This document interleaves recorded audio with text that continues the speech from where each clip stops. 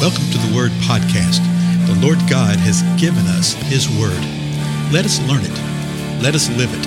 Let us rejoice in it. Spread the Word.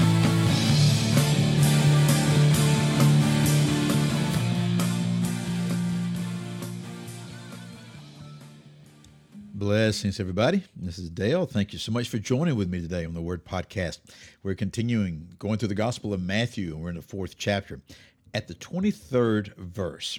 So listen what this says. These last 3 verses of this chapter are really interesting, which we may get through today, we may not. Verse 23. Jesus was going throughout all Galilee, teaching in their synagogues and proclaiming the gospel of the kingdom and healing every kind of disease and every kind of sickness among the people. That right there, folks, is just a basic synopsis of what Jesus did. Okay, we had seen earlier that once he learned that John was arrested, that Jesus started going and preaching, repent, for the kingdom of God, kingdom of heaven is at hand. Now we're seeing where he's going, and he's going out through all of Galilee. In a couple of verses, it's going to be stated that large crowds followed him. And these crowds were from Galilee. They were from the Decapolis, Deca, 10, the 10-city region, and from Jerusalem, from Judea, and beyond the Jordan. Whenever you see beyond the Jordan, that means across from the Jordan, over on the other side of the Jordan. Large crowds were following him. Now notice what he did. He went throughout all Galilee. And there's just so many things that I want us to sort of pick up as we're reading through this gospel. And this verse right here gives us examples of certain things, how to just be aware of it, pay some attention, baby. Notice how it was Jesus that was going throughout all Galilee, that he was going forth. He was going out. So often we feel like that our role and responsibility is to try to get people to come to us, okay, particularly from an organizational church perspective, of how to get people to come to, quote, our, quote, unquote, gatherings. You know, I suggested this last week in the gathering of folks that we would do real well to drop that word "our" from everything, okay? It's not our church.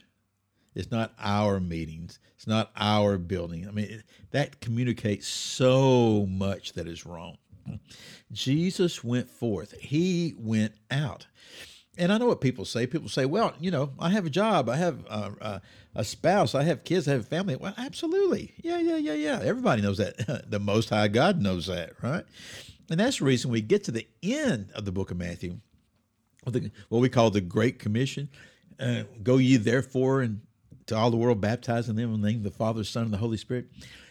The idea behind that, and literally the Greek language supports this, means this, that as you are going through life, then do this, okay? As you are going. That puts a different twist on everything, folks, okay? It means in everything that we're doing that we need to be manifesting the power and the presence, and we'll get more into that as we go along, the power and the presence of the Lord. So you see Jesus, he's going throughout all Galilee. Now, what is he doing? In this one verse right here, in verse 23, we see he's teaching, he's proclaiming, and he's healing. And we go, okay, well, we can handle the teaching part. We can handle the proclaiming part. I'm not sure about that healing part. Well, that's part of the problem, because we readily sit there and say, oh, yeah, I can teach. That's no big deal. I can do that. Well, maybe it is a big deal, because maybe you're just teaching and there's no fruit coming from it. And I'm going to tell you why in just a moment. Well, I'll just tell you why right now. Let me tell you why right now. Because, folks, there's no power. There's no power. There's no power of the presence and the manifestation of the Holy Spirit. And so we must have that in everything that we do. Now, notice what Jesus is doing. He's going throughout all Galilee. He's teaching in their synagogues. I'm sort of intrigued with that little phrase. I've become aware of it just in probably maybe the last year or two, something like that. And I don't want to say this like I've actually gone out and examined it and studied it and anything, But over and over, it seems like that the scripture keeps saying their synagogues, Their, their synagogues. And the synagogue was a place of meeting of the Jewish people. Yeah. But there seems to be an emphasis on their synagogue. Like the temple was the Lord's temple, the temple of the Lord. But it's their synagogue. So it's nearly like he's teaching in their little churches. He's teaching in their place. And I really do think that it's quite reflective of how we are today with our church, our building, our services. Come hear our pastor. Come hear our music. Come experience our Bible studies, et cetera, et cetera, et cetera. So it's nearly, I'm getting the idea here as I see more and more of this, that Jesus is coming in and he's going into their environment, no doubt. He's sort of crashing their party. And when you see what happens when he's teaching in the temple, when he's teaching in the synagogues, that's effectively what he's doing. So again, Jesus was going throughout all Galilee. He's teaching in their synagogues and proclaiming the gospel of the kingdom. What is the gospel? It literally means good news. He's proclaiming the good news of the kingdom.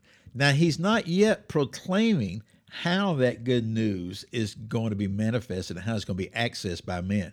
In other words, his death, burial, and resurrection from the dead. He will share that with those who believe later. But he doesn't proclaim that publicly ever, ever. He only shares it with those closest to him later on. He's teaching in the synagogues. He's proclaiming the gospel of the kingdom, and he's healing. He's healing every kind of disease and every kind of sickness. Okay? Every kind of disease and every kind of sickness. And you go, well, we can't do that. Well, you're absolutely right. I can't heal anybody in the flesh. I can't do anything in the flesh like that. But remember what Jesus said, the things that I do, you will do so and even more so, which is a really interesting phrase.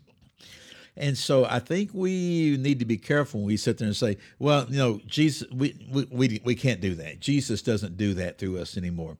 People have to come and they have to believe by the word. And this is where I think we make the mistake. He's teaching. He's proclaiming, and he's manifesting power. Folks, that is the pattern that you see in the scripture. You see it with Jesus.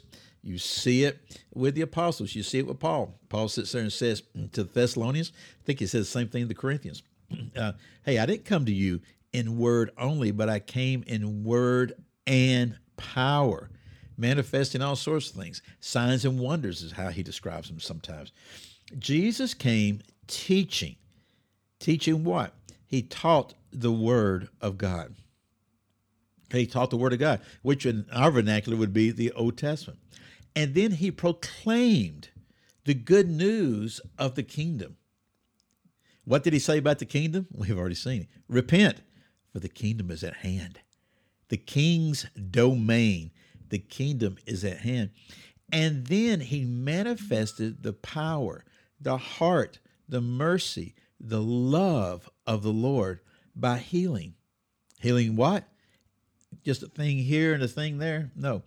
Every kind of disease, every kind of sickness among the people.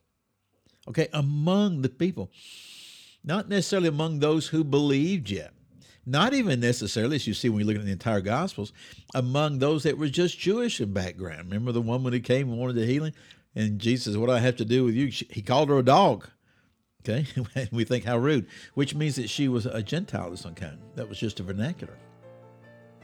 He healed everybody. I tell you what, we're going to have to continue this right here because I had no idea we'd spend one episode on just this first verse, and we're not even done yet. But there's so much here. Folks, may we do likewise. May we teach, may we proclaim, and may we move within the healing power of the Most High God. Again, I'm Dale, and I'll see you on the next episode.